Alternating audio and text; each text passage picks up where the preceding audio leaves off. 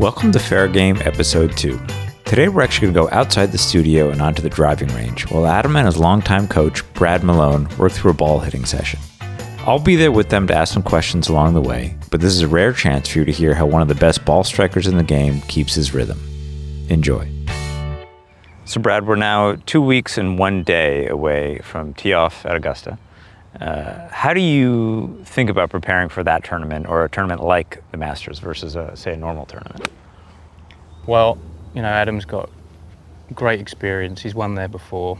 We've been working together now for a good few years, and we've got the recipe in terms of, okay, Adam likes a couple of weeks off before majors. He likes the quietness. We're 2 weeks out, as you say. The first week, here we are, and we're going to be going over the basics, his fundamentals. And what are the things for you that you find stand out in that with your fundamentals? Yeah, it's a huge part of my game. Everyone, of course, comments on how nice my swing looks, but it really is the basic fundamentals for me that make it look good, or make it perform well at least. Grip, we keep it fairly neutral, I would say. It's neither strong nor weak, and the posture is key as well. And that's really hard for me to manage when Brad's not around. So these 2 weeks preparation, that's really important. We go there first and Brad says grip looks good, ball position looks good, posture looks good, and then get swinging and then just see how the body gets moving, and he'll make comment then if he thinks it's a bit this way or a bit that way. But I really like the 2 weeks lead in to be on our own schedule.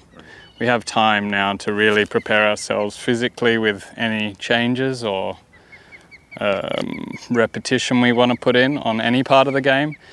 And also, just getting my head ready as well for what's to come at the Masters. I think one of the keys is, starting with where we want to end up. So come Thursday, the week of Augusta, Adam needs to be in a place where he's playing golf. He's not thinking golf swing. He's just letting the athlete go, play golf, play like you're a kid. Let all the preparation that you've done be in the bank and come out. And so how do we get to that point? And that starts this couple of weeks out, going over the basic. Yes, there's some conscious thought at this point. You are having to possibly make some adjustments, make some uncomfortable changes, because you get into bad habits on the road when you're playing. And like with every golfer, you have your set of tendencies that you fall back into, and Adam's the same as that. For him, the grip, the left hand, sometimes it can get strong, and the ball position can roll back, and that then has a knock-on effect throughout the swing. We definitely don't want to be playing around with the grip and any significant ball position changes the week of Augusta. So 2 weeks out, let's assess where it's at and build on it from there. And come next week, what do you feel our general 1 week out from Augusta mindset? Yeah, I think we're kind of making sure everything's pretty neutral this week and just going through the bag. I think generally at the moment we're looking for me to kind of favor hitting it straight to fade. That's a good theme for me as I practice, definitely. So when we're here on the range the next week, everything hopefully is kind of straight to fade ball flight. What usually happens then when I get out under the pressure, a few of my tendencies kick in, and hopefully it stays there, but it certainly starts straightening and likes to start drawing sometimes. So we kind of keep it moving one way here now, and then hopefully it won't move too far the other way. And is that just adrenaline from the environment, or what is that? Yeah, it is. It's kind of this is a very different circumstance standing here, just hitting a bunch of balls that has zero consequence, to plodding your way around the Masters where every shot has an extreme consequence. You don't get a do-over on any of them, and there's so much trouble happening everywhere. And the day when you're not feeling perfect, you'll do whatever you have to just to get it down there where it's not going to be in trouble. And sometimes that can have a negative effect if you haven't already counted that in. And I think that's kind of what we do. Obviously, I think I can go out there and execute very well with 2 weeks preparation, but we know my natural tendencies and what my kind of instincts are. Yeah, so under pressure, what he'll revert to, and for me as a coach working with Adam, is having a lot of respect on how good of an athlete he is, how good he is when he's just freewheeling it, not overthinking it. And it's very easy in golf with a stationary ball to analyse and think a lot. And here we are in a technology sort of world, and with TrackMan and a lot data of these everywhere. You can go down a path there that you can clog your mind. So we've kept things very, I would say, simple over the years.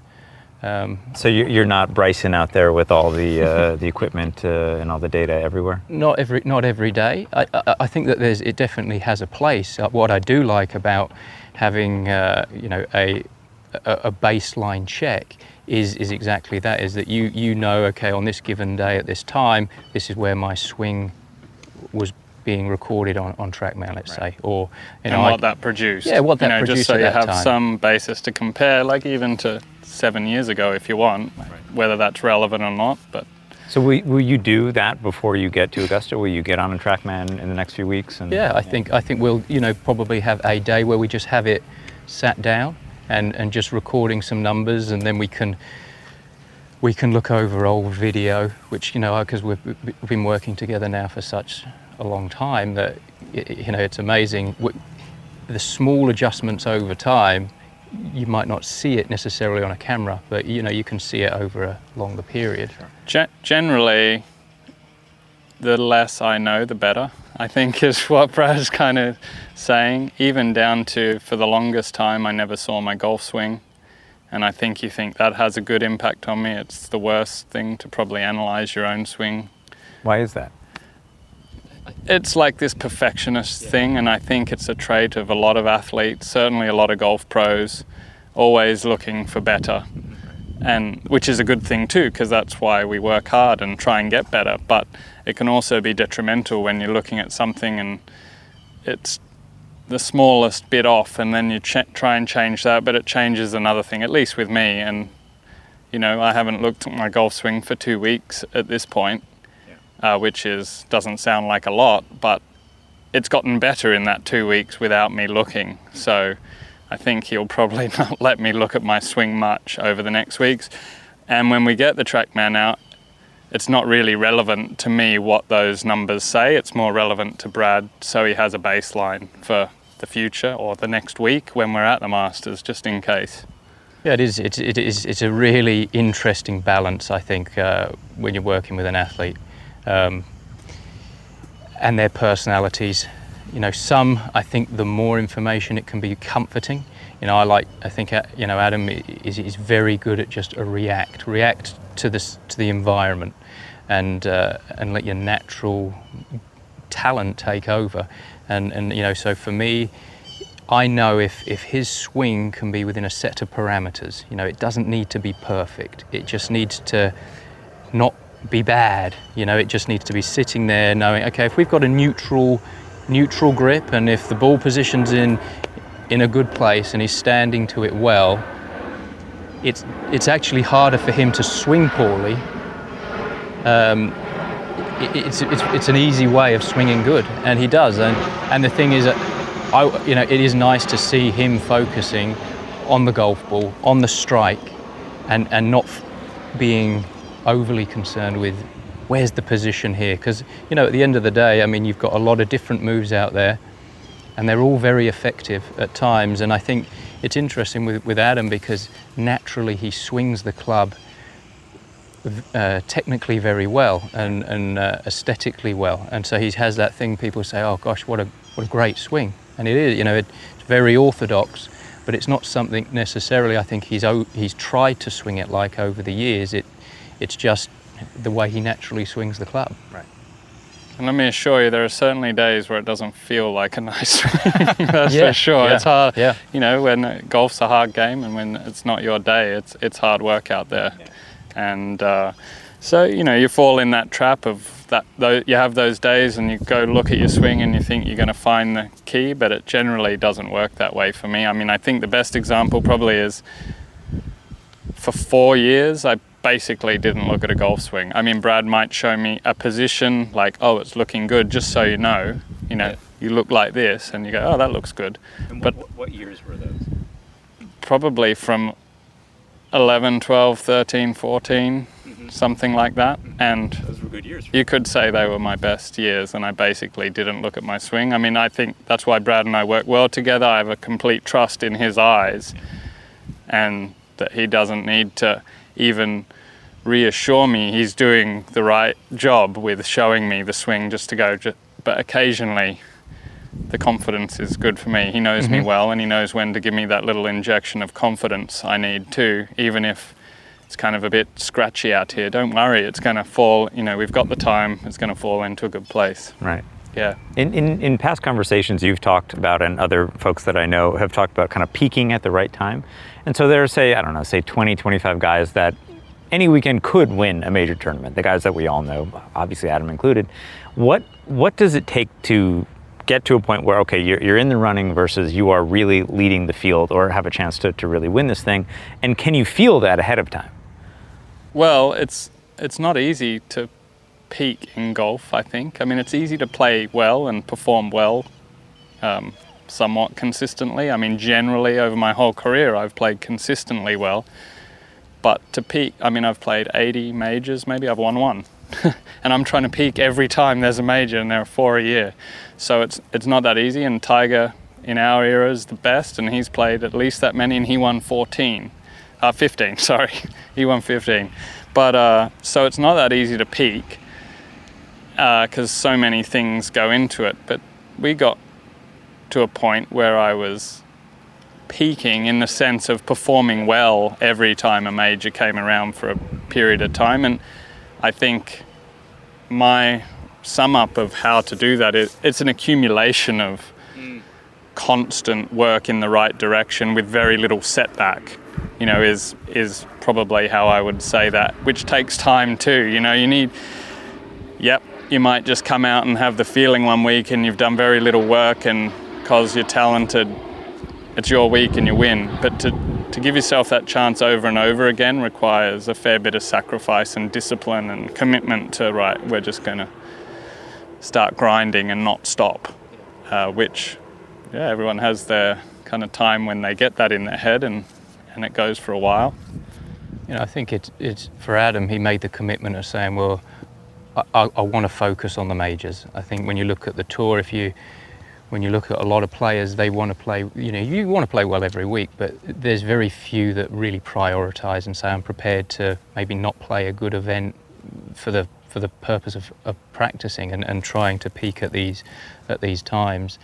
And I think once, he made the commitment, this is what I want to do when I want to play well. And of course he wants to play well every week, but specifically highlighting that you can go about making a plan for the individual to best peak for that week, and like Adam said, it's an accumulation. I think back to 13 when he won that Masters, the off season, there was a huge base formed. There was a lot of body work, a lot of practice that went in that I feel like really formed a foundation to where you knew that year he was going to be in contention. It had all been trending in that way, and it was just a final push and a real focus, and where all the stars started to align. With your communication with the caddy, at certain times, and there are a lot of moving pieces to the puzzle. Our relationship, the caddy relationship, anything else you've got going on outside of golf, and what's happening at the golf course, your training as well.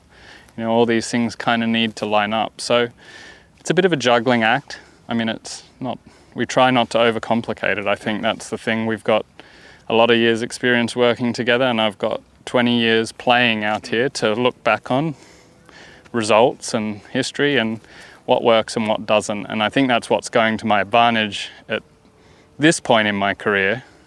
It's easy to see what works and what doesn't. Wouldn't you agree? Yeah. And that makes it even simpler for us to figure out the next 2 weeks plan for the Masters. I mean, it's the most exciting time of the year for me.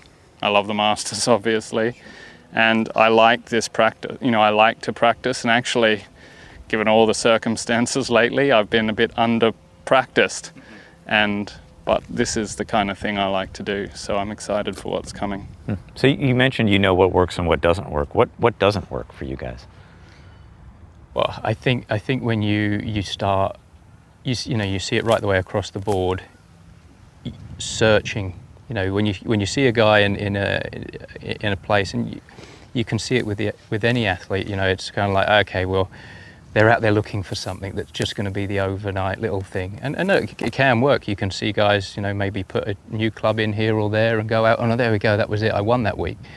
But, you know, I feel like the base of just having a good set of fundamentals for Adam, knowing that, okay, do your repetition from this starting position, and by the time that the tournament comes, it will be so ingrained and cemented within your system that you can completely, you know, the confidence in just having that foundation in the bank, you know, okay, I can go out and just play relaxed. You know, it's you're not forcing yourself to overpower a hole or push an individual hole. I mean, Augusta's a good example. I mean, you know, well, the thing is, at this point, 20 years in, I mean, we know my strengths, we know what my natural gifts are of playing golf, and not to ignore them and just go and think there's some secret sauce out there that we're going to drink and come up with a whole new plan. I mean, I've played golf a certain way for a long time quite well, and it's refining that, and then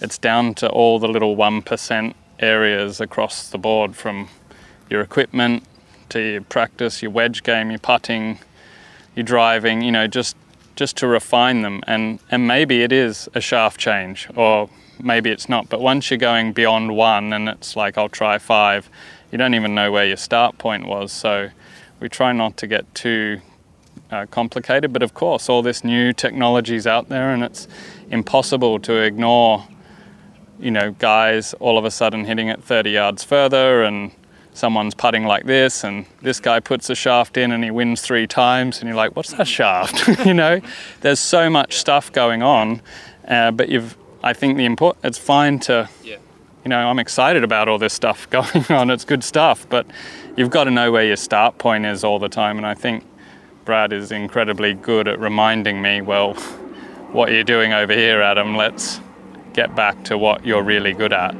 And I think, you know, to Adam's point, it's, you know, it's worth investigating what is going on. You know, okay, is there a new shaft that may better suit you? But the thing I feel like to avoid is throwing the baby out with the bathwater. We need a complete rebuild. Things haven't been going well. Right, we're going to do something completely different. Yeah. You know, you've swung it this way for your whole career. You've had good success. I know we'll rebuild the swing. You know, that's what we don't want to be doing. Yeah, we don't do that. But on the other hand, you know, we a decade ago, you know, my putting was so frustrating, and we went in a completely different direction with the putting. It was time to just go, right, fresh start. Right. And, you know, out came the long putter. Right. And that was but there was a reason for that. The putting was incredibly frustrating to me, even though the year before I'd won twice. It was just the inconsistency. I couldn't deal with it. So we found what's consistent for me. We solved it that way.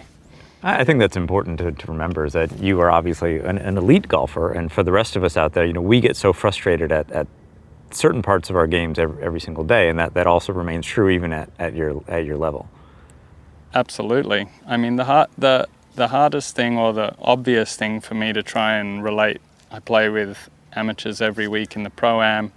Their expectations are so high, even going out in a Pro-Am at a tournament on such a tough course, but really they shouldn't have any. I think it'd be much more enjoyable if their expectations were zero that day, because it's incredibly difficult. They're playing with one of the best players in the world out there, and they don't get to practice. They work or they do what they have a job. And I spend all day doing this, and I should be frustrated if I'm not doing a good job, but their level of expectation is so high that they're just going to miraculously hit drivers right down the middle of the fairway all day. So the frustration is definitely shared, but generally, I just think remembering the game for the amateurs and lowering that expectation is a very nice thing. Of course you want to play good, but I actually would challenge everyone to that and say you'll play better if you just didn't even think about your score. And we don't actually. I'm not out on the course going, oh, I'm 3 over, I need to be 1 under, or I'm 5 under, I need to be 7 under. It just happened. It's just going to be what it is, and it's really about, okay, here's this shot, I'm going to do my best on this shot.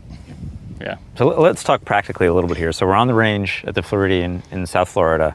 You have what club in your hand there? This is just a 56-degree sand wedge. Is that usually where you start the practice? Yeah, I actually 56 or 52 I change just because I think I'll wear one out if I just use it all the time. But start short, and even on a day like today where we're just checking fundamentals, it's really about just flicking a few with the wedge and building the swing up and getting through the wedge and then going through the bag. And I would say generally that's what we do, just like a warm-up. It'd take about 40 minutes maybe to get up to the driver.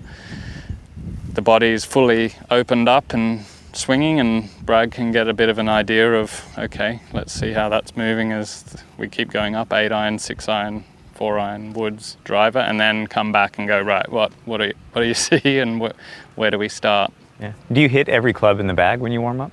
No. Some days I pick odds, some days I pick evens, so it's only based off trying not to wear clubs out, but which is kind of silly anyway. But it's just to get a feel for each kind of length club and where that then sits in the swing. But I do always, if I'm going to play, I always finish with the club I'm going to hit off the first tee, and I rehearse that shot on the range, and 3 or 4 of them, and then off I go. Got it. It's interesting, when you think about Augusta, because you're playing the same course every year, which is unlike any other major. And so you can really refine that practice. This is the golf course I'm playing. I know it now very well. What are the key shots? What have I got to do that week? And Ad, what would you say, when you run through the golf course, is there anything, is there any key holes that really stand out to you or? Look, I think it's easy for me to see that the last 10 years, Augusta has become a driving golf course. And that doesn't necessarily just mean long. It means if you're in the fairway a lot, guys are having really good scores. But it is helpful if you are a bit longer, but you need to be in the fairway. And then if you look at that, and if you took the best driver to Augusta, I'm going to say he's going to do really well. And certainly when I won, I was driving the ball great. And I think it just opens up a lot more opportunity and takes away a lot of stress.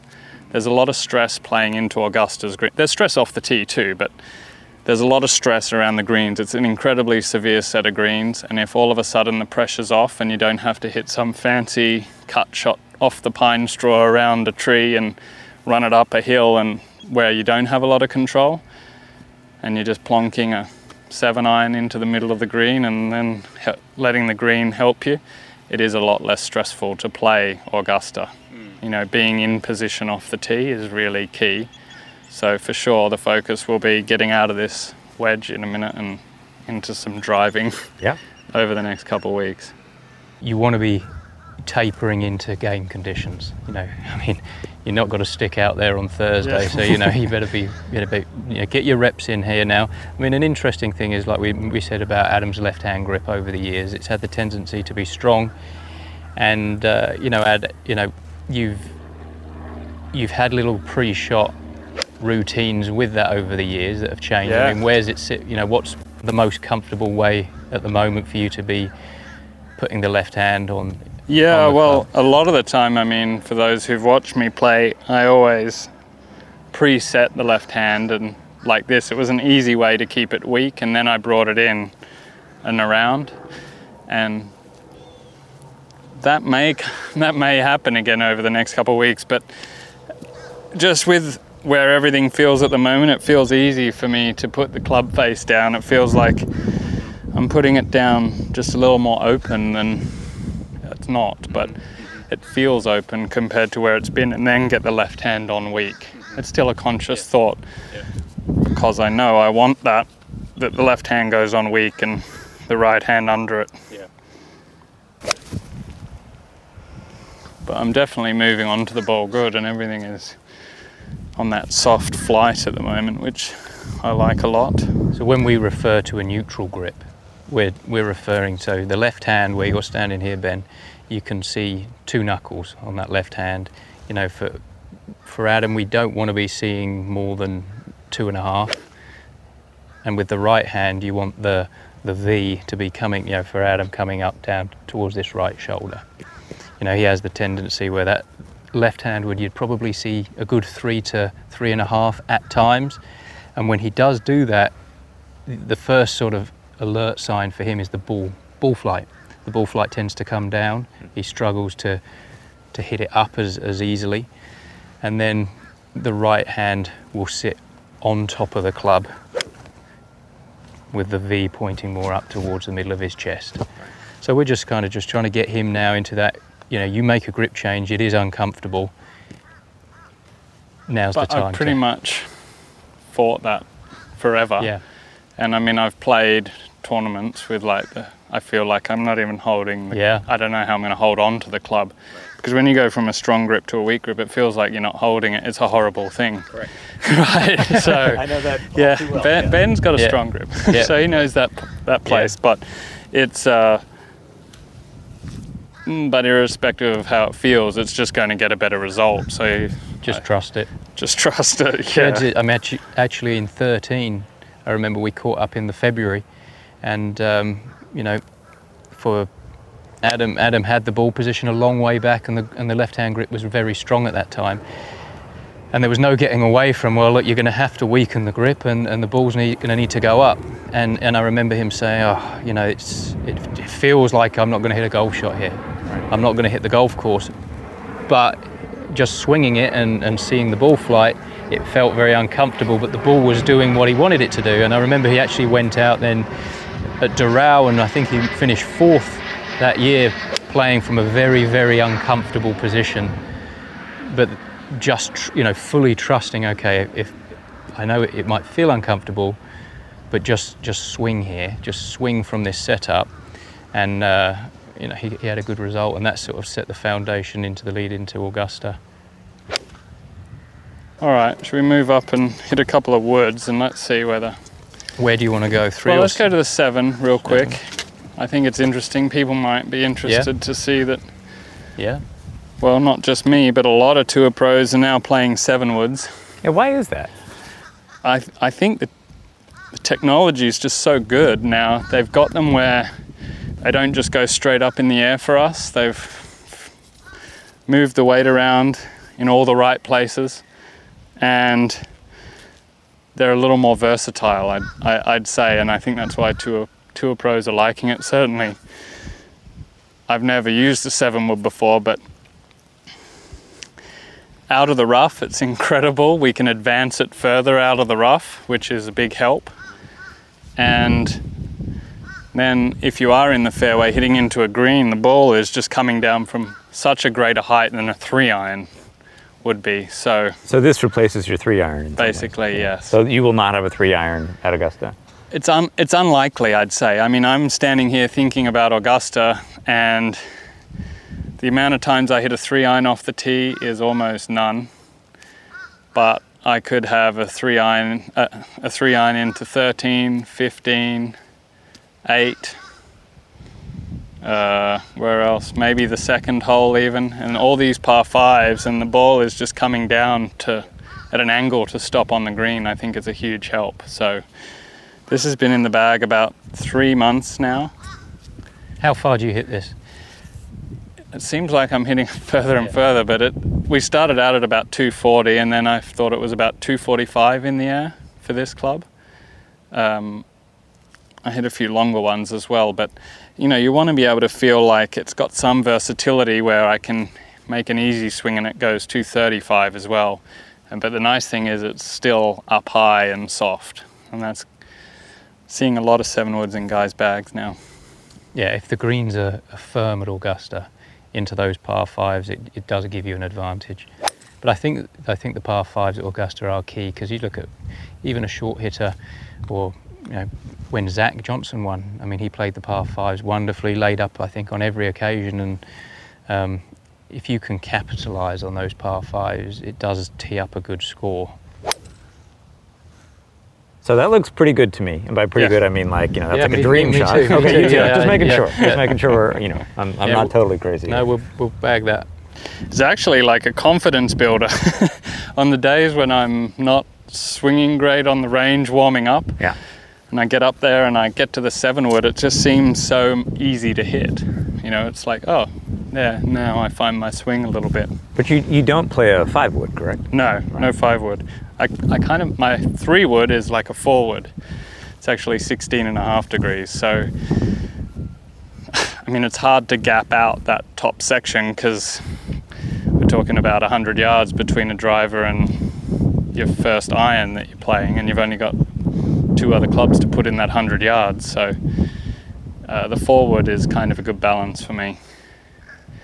And the 3-wood, generally I'm a fairly low launcher kind of guy, so that extra loft makes me swing into a spot I like, and I don't try and force the ball in the air if the 3-wood was on the ground.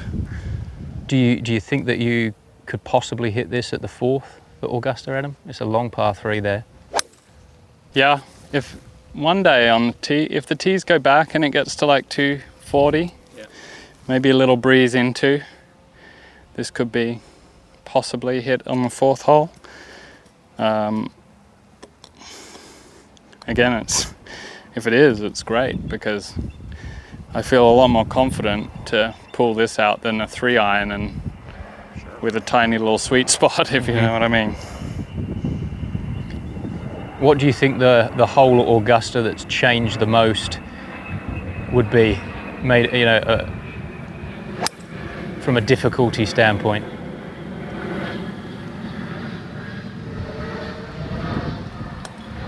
I think, well, I'm just throwing one out there. The 5th hole is probably the most challenging hole.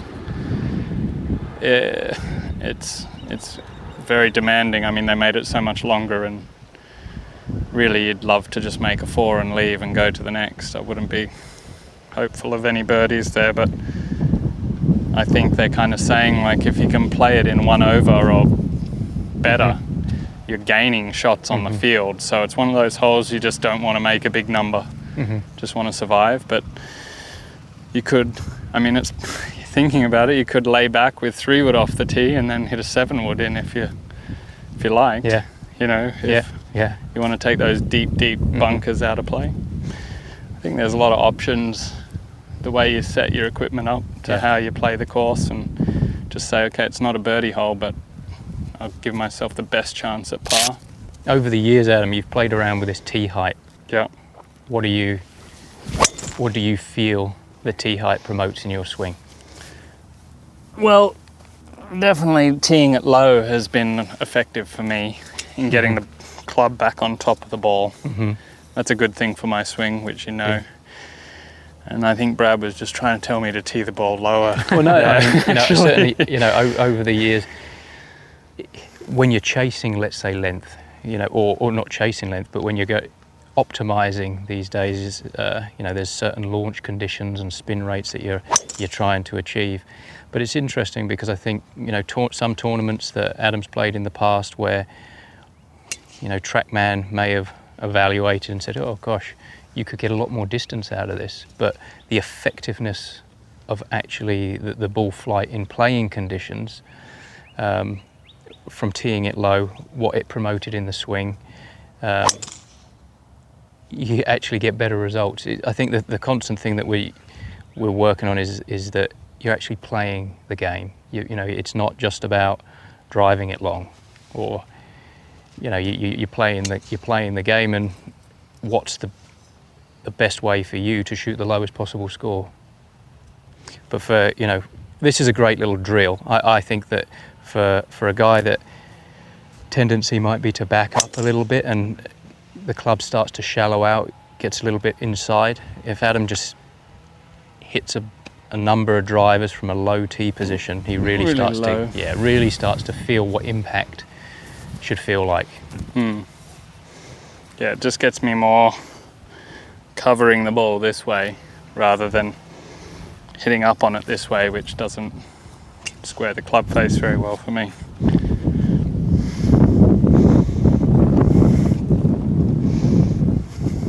I think that's interesting because, as a total novice, I read golf.com and Golf Digest and all these guys, and a lot of the tips say for a driver, you really do want to hit up on the ball. But in this case, that's not necessarily true. Yeah. Up creates launch angle, high, and low spin, and that means long. Yeah. But it doesn't mean straight. And I mean, a lot of what my job is being straight too, as well as long is helpful, but straight is makes the game easy. Is more helpful. Yeah. Thanks so much for listening to this session on the range. We'll be back tomorrow with Adam's reaction after playing his very first practice round at Augusta.